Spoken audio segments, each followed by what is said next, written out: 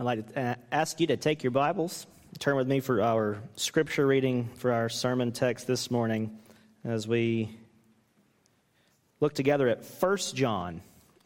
1 John chapter 1, and we'll look this morning at verses 5, 6, and 7. 1 John 1, 5 through 7.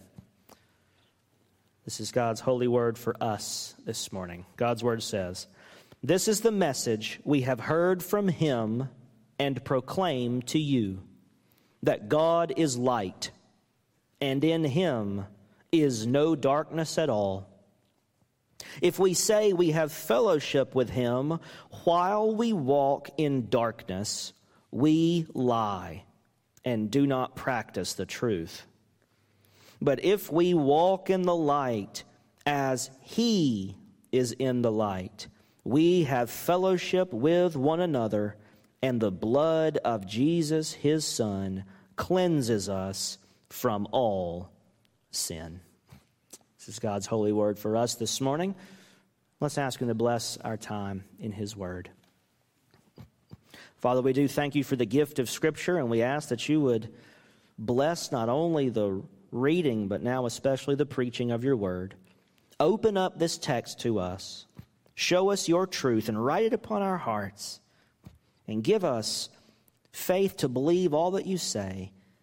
And give us desire to do all that you command. And conform us a little more into the image of Christ through your scriptures and your truth this morning. And we'll give you the glory in Jesus' name. Amen.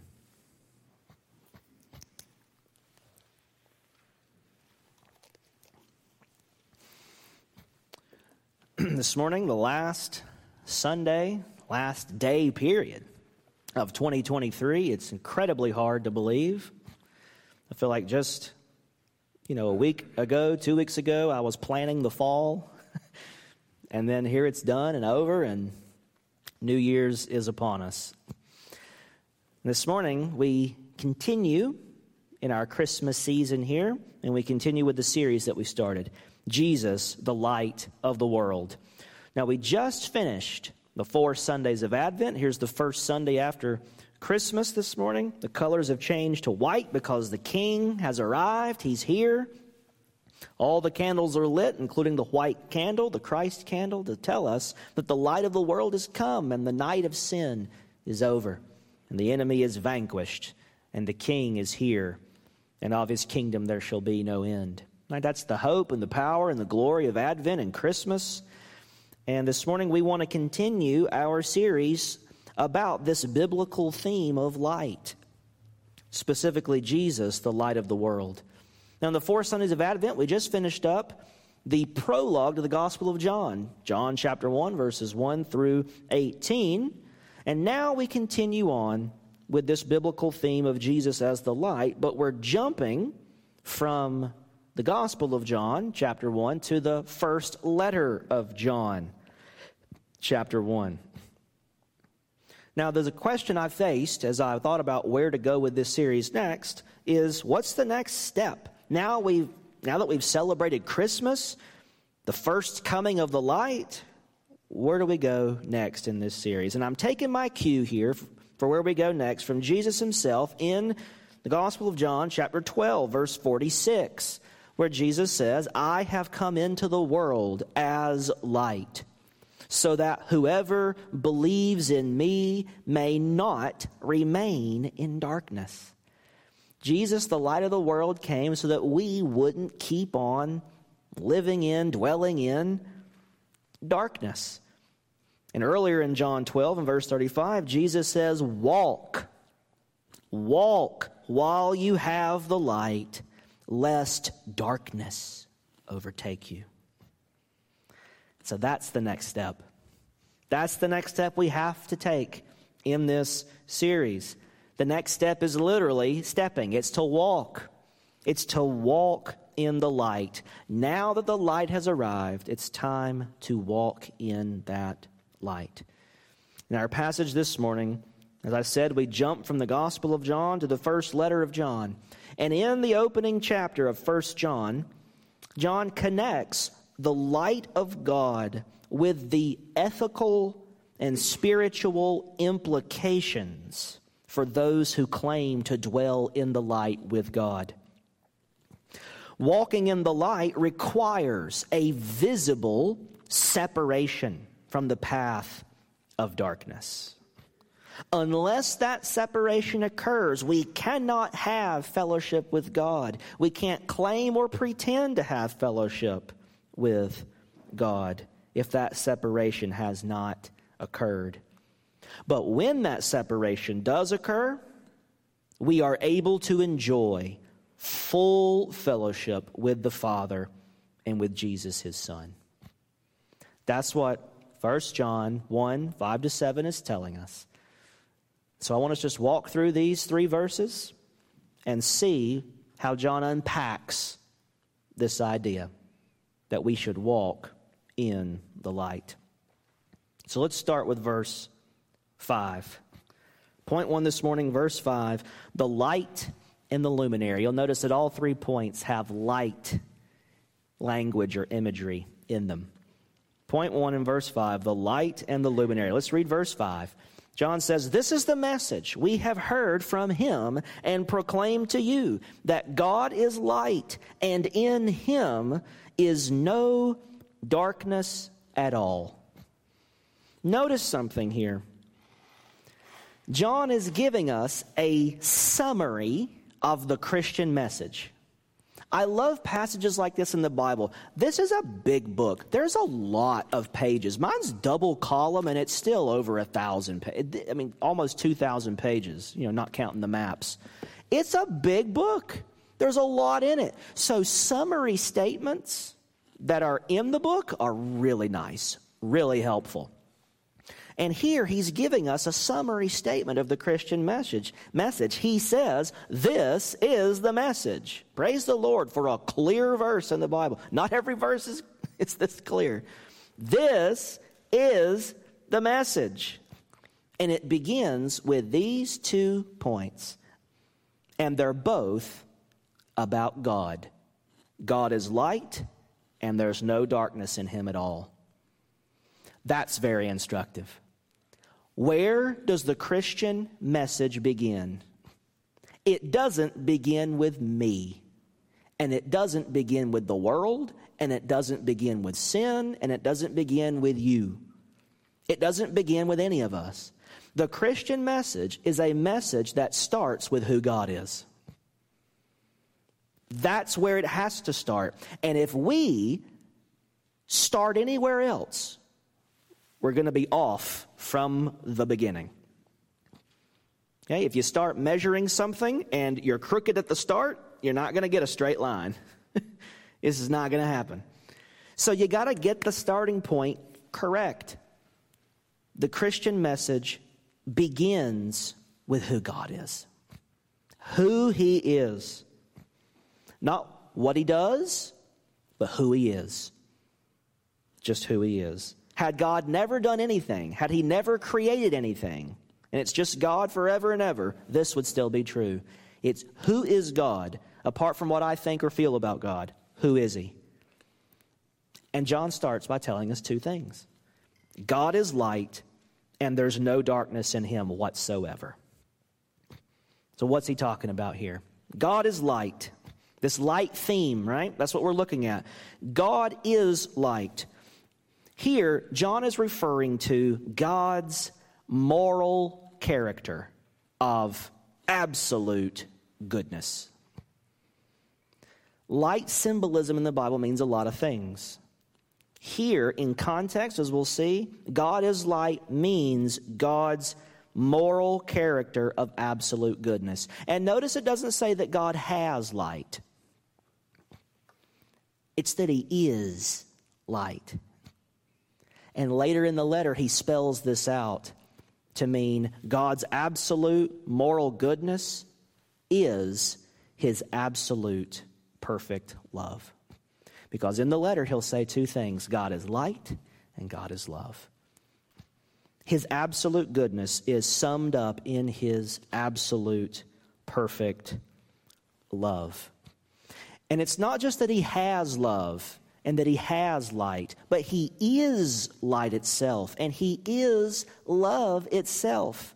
I've used this illustration before, that how does anybody know how long a yard is so they can make yardsticks to sell?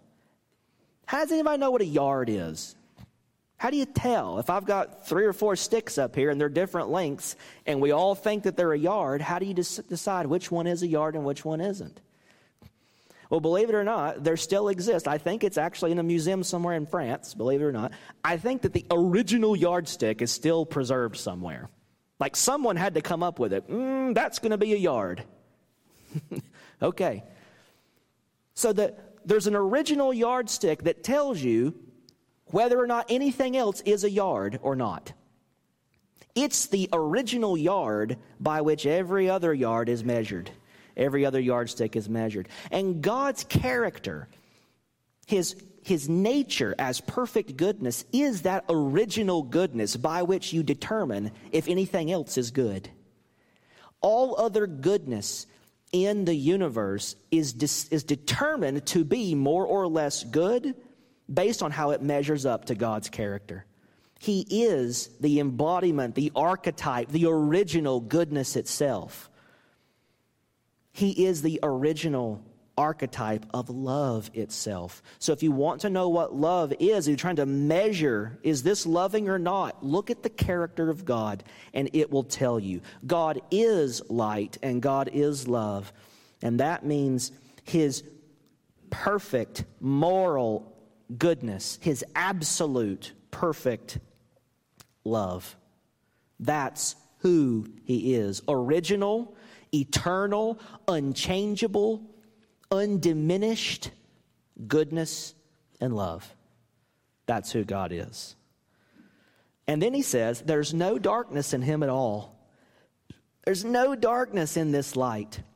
And here John is referring to the absolute purity of God's goodness, of God's love, of God's nature and character. It's absolutely pure. He is all light with no mixture of darkness. Not the hint of shadow in him. He is pure, complete light with no darkness at all. His goodness has no defect. His love has no deficiency, no flaw. All our goodness, as good as we are, it's limited and flawed. There are things about us that are not good. I know you have a hard time believing that because we're all so precious. And I think all of you are very good people. I think, but somewhere deep inside there's badness, right? We all are still sinners. We're not perfect in goodness. It's very limited and very flawed. Our love waxes and wanes. Sometimes it's strong, sometimes it's weak. We love some people more when they're acting a certain way, and when they're acting a different way, our love kind of diminishes. And we ebb and flow in our goodness and our love. It's flawed, it's imperfect, it changes, it comes and goes in degrees. But God isn't like that. He's all goodness and all love all the time, and he can't be anything else because it's what he is. It's his nature to be absolutely perfect. All light and no darkness means that God has complete, undiluted perfection in his nature and his character. God is light, and in him there's no darkness at all. That's where the Christian message starts, with God, the light. But there's a second piece in verse 5, and that's why point 1 is not just simply the light. It's also the light and the luminary. Because notice another thing in verse 5. This is the message, and he doesn't stop there. He says, this is the message we have heard from him and proclaim to you, that God is light. This is the message we heard from somebody. We heard from him. Who's the him? It's Christ. This is the message that we learned from Jesus. John is saying, this is not my message that I came up with because it sounds nice, or it's my read of things. It's not an idea John came up with. John received this information. This message is not something that the early Christians invented. It's something Jesus came and taught and proclaimed and revealed. He is the means or medium of revelation. He is the great divine oracle that tells us this message. He reveals this stuff to us. He's a luminary.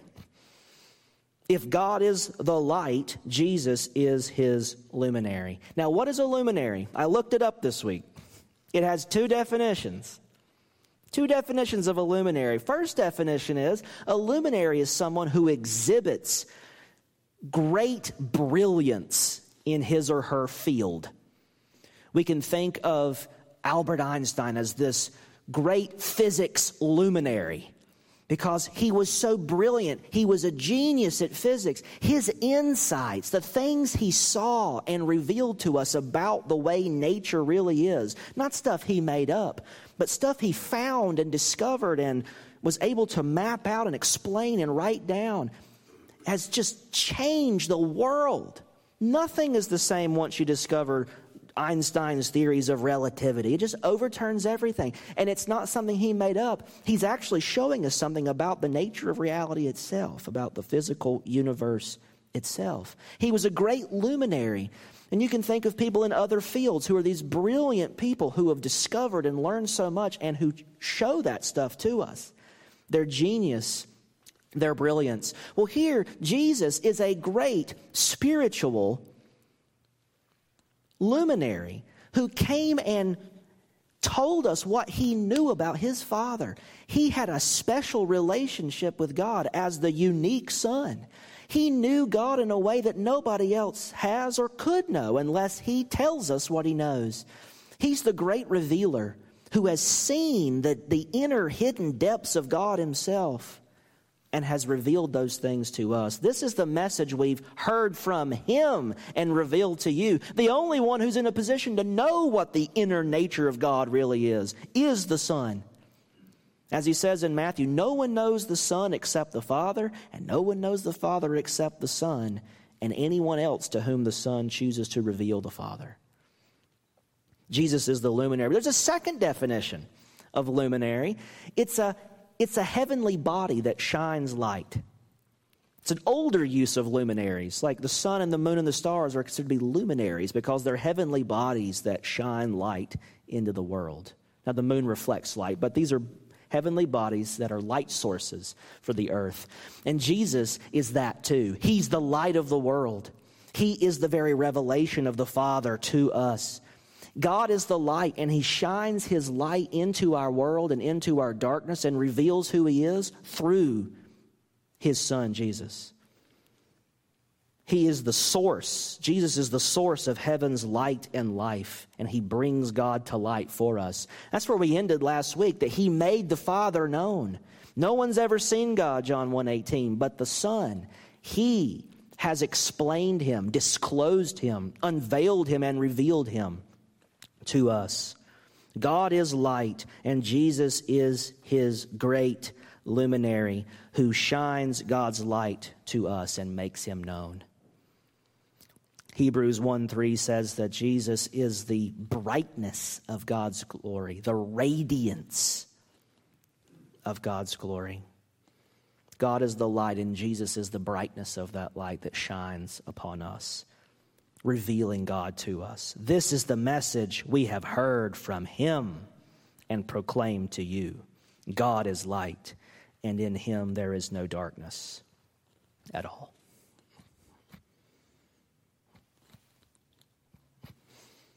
Second point this morning, night and day, verses 6 and the first part of verse 7. 1 Peter chapter 2 says that God called us out of darkness into his marvelous light. That's what I quoted in my call to worship this morning before we did our responsive reading. That God has called us out of darkness into his marvelous light.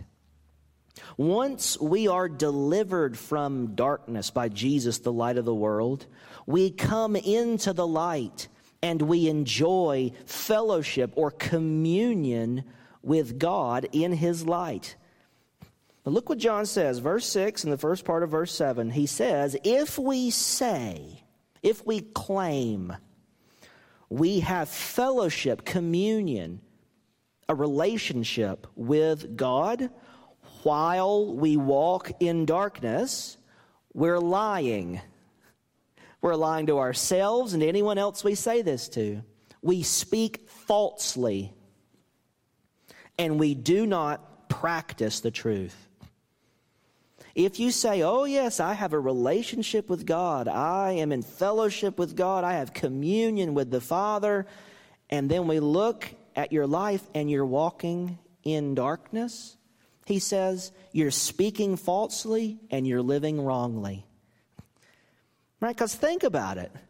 You can't say, I'm in the light and walking. You can't be in the light and in the dark at the same time. It's a one or the other situation. You can't be in the dark and say, I'm in the light. And you can't be in the light and say, I'm in the dark. The two are mutually exclusive. You can't have them both. But if we walk in the light, first part of verse 7, as he is in the light, we do have fellowship with one another, with God and with Christ and with each other. So if we're going to say we have a relationship with God, we have to be walking in the light. We can't be walking in the darkness, or we don't really have that relationship with God. This is a callback, an echo of Genesis chapter 1, where God says, let there be light, and there was light, and God separated the light from the darkness. And the darkness he called night, and the light he called day. So when you are called out of the darkness into God's light, into fellowship and communion with God as one of his own, there has to be a night and day difference in how you live. There isn't any other option. When we come into the light, we have to leave the life of darkness behind, or we're not really in the light. John chapter 8, verse 12, Jesus says, I am the light of the world. Whoever follows me will not walk in darkness, but will have the light of life. I'm following Jesus. Well, Jesus doesn't walk in the dark, and you are. So are you following him or not? That's the argument. That's the argument. And this idea of separating the light from the darkness, separation, that is the core meaning of the biblical Hebrew word for holy. Holiness means, at its core, separation. And when God set the night and the day apart from each other, he created that separation. He built holiness into creation. Because when you're holy, you have been set apart from what is common, and you've been consecrated, set aside for God's holy purposes and service. That's what holiness comes down to. Walking in the light means walking in separation from the darkness. It means walking in holiness. Walking in holiness. But what does that mean? We can be more specific.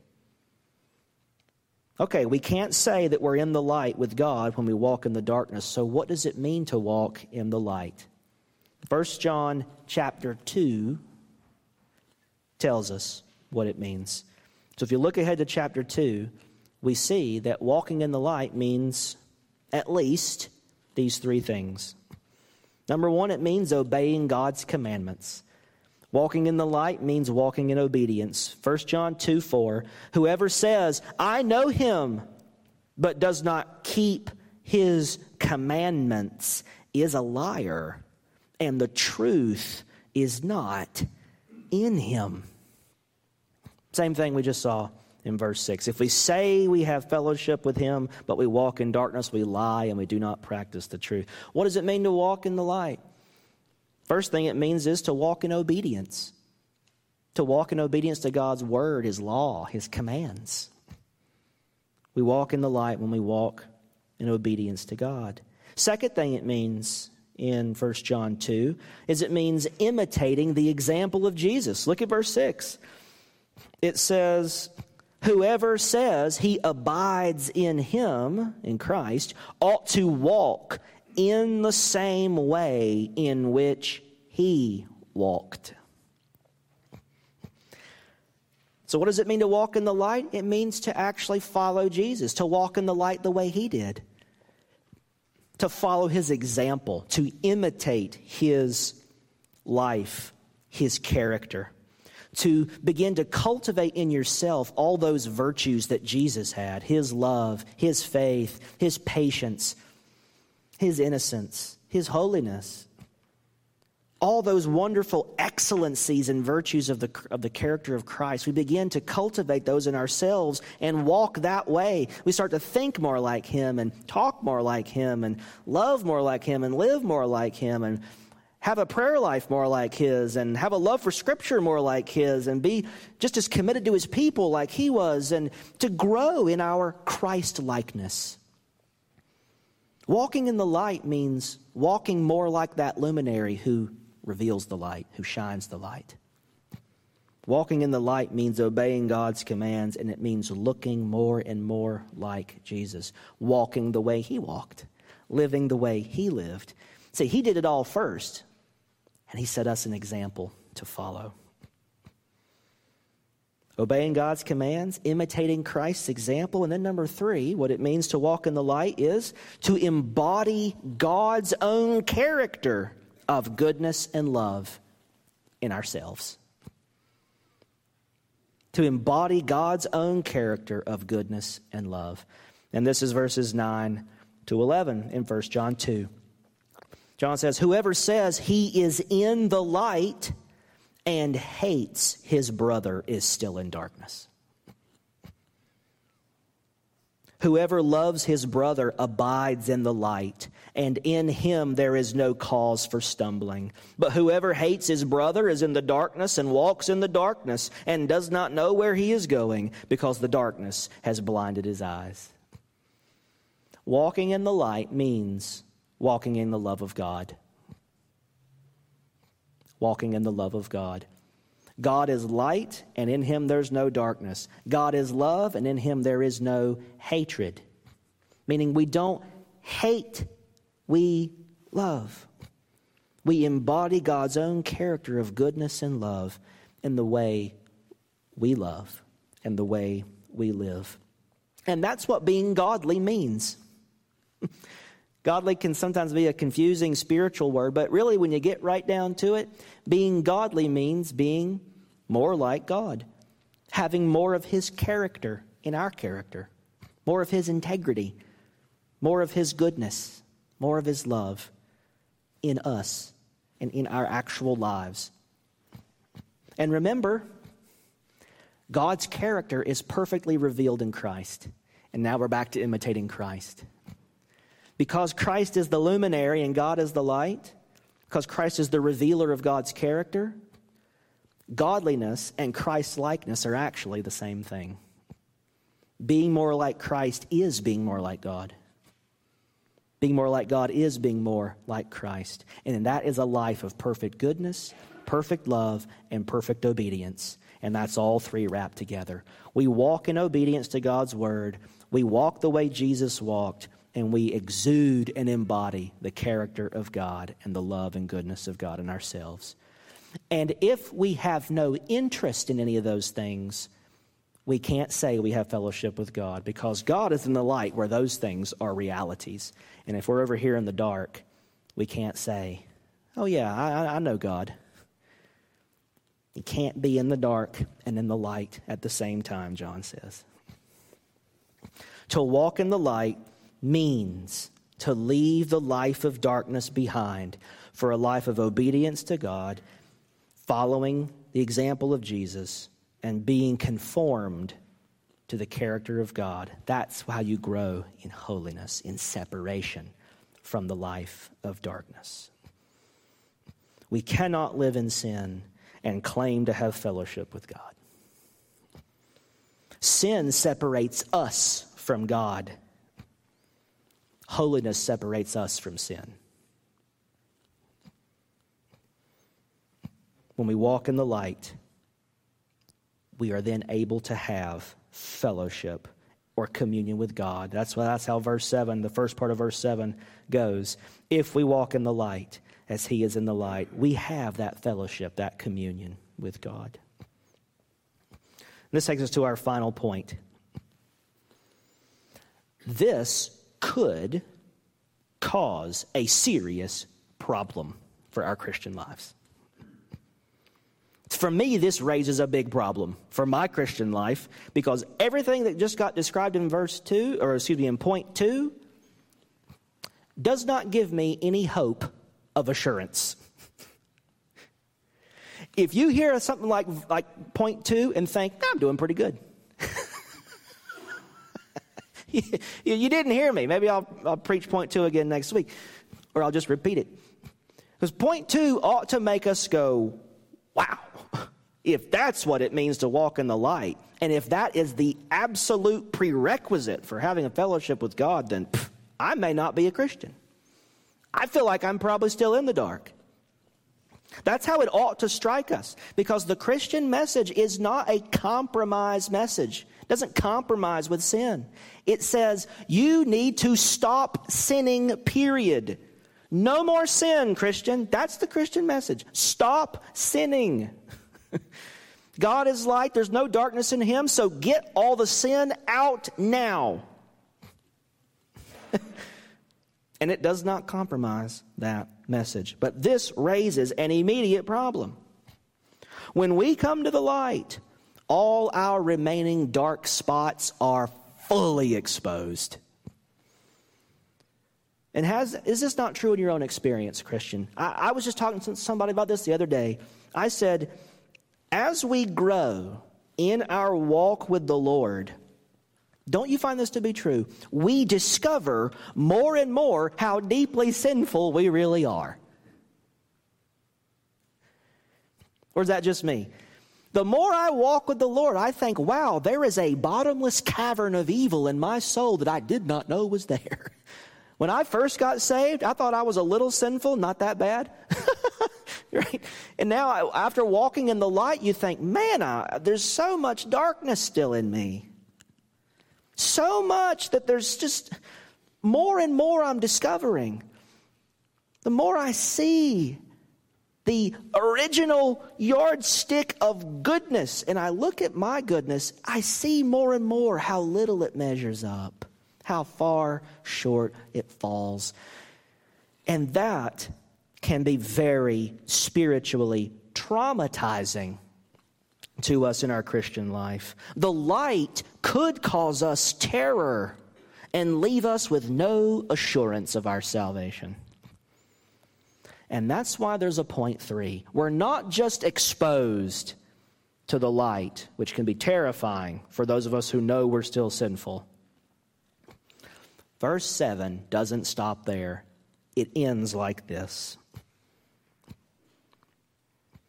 If we walk in the light, as he's in the light, we have fellowship. And then it ends like this. And the blood of Jesus, his Son, cleanses us from all sin. Yes! The Christian message starts with who God is. And that shows us how sinful we are. But it doesn't leave us there. The light should show us how sinful we are, so it drives us to the Savior. The Christian message is all about God and who he is, and us and our sinfulness and how far short we fall, and then the glory of the gospel and how Jesus is the one who saves us from sin. The one who gives us that separation from darkness. The one who not only exposes all of our remaining sin, but Jesus eclipses those sins as well. Verse 7 ends the way it does with this glorious gospel promise to give us peace and assure our hearts before God. Yes, God is light, but remember, Jesus is his luminary. God is the sun, the S-U-N. God is like the sun, and Jesus is like the moon that reflects his light in the world. But sometimes the moon eclipses the sun. Right? That's what an eclipse is, right? A solar eclipse anyways. The sun and the earth, sun shining on the earth, and then something passes between. The moon blocks the light of the sun and puts us in the dark. But this is not that old life of darkness and sin. No, this is Jesus eclipsing our sins. Sometimes the moon eclipses the sun by passing in between the sun and us. And in the same way, Jesus passes between us and the Father, and he puts all your sins in the shade. And that is gospel good news. That on the cross, why did the sun go dark in the Gospels when Jesus hung his head and died? He eclipsed all your sin. He put it all in the shade. So now you are not exposed to that blinding light that should incinerate us for our sins, the fiery light of God's judgment. His blood eclipses our sins so that we can walk in the light with freedom and courage and confidence and joy. We can have fellowship with God in the light and not be crippled by our own remaining darkness. It is not sinless perfection by us getting rid of every sin. And then only when I'm sinless can I have fellowship with God. No, this is a gospel fellowship where you're called into the light out of darkness. And Jesus eclipses all your sins so that you can walk in the light of God's forgiveness and love and grace and mercy. And now there's no more condemnation for those who are in Christ Jesus. And now you walk in the light in this process of growing in holiness and continuing to put the remaining dark spots out of your life. He's the one who covers us so that we can enjoy fellowship with God with peace and assurance and hope and not be crippled with fear and terror and doubt. And that's the bottom line. The light has come into the world, and that light has shone upon us and brought us out of our darkness and into God's perfect light. And we are called now to walk in that light. And that means dwelling with God in daily communion, in fellowship with God.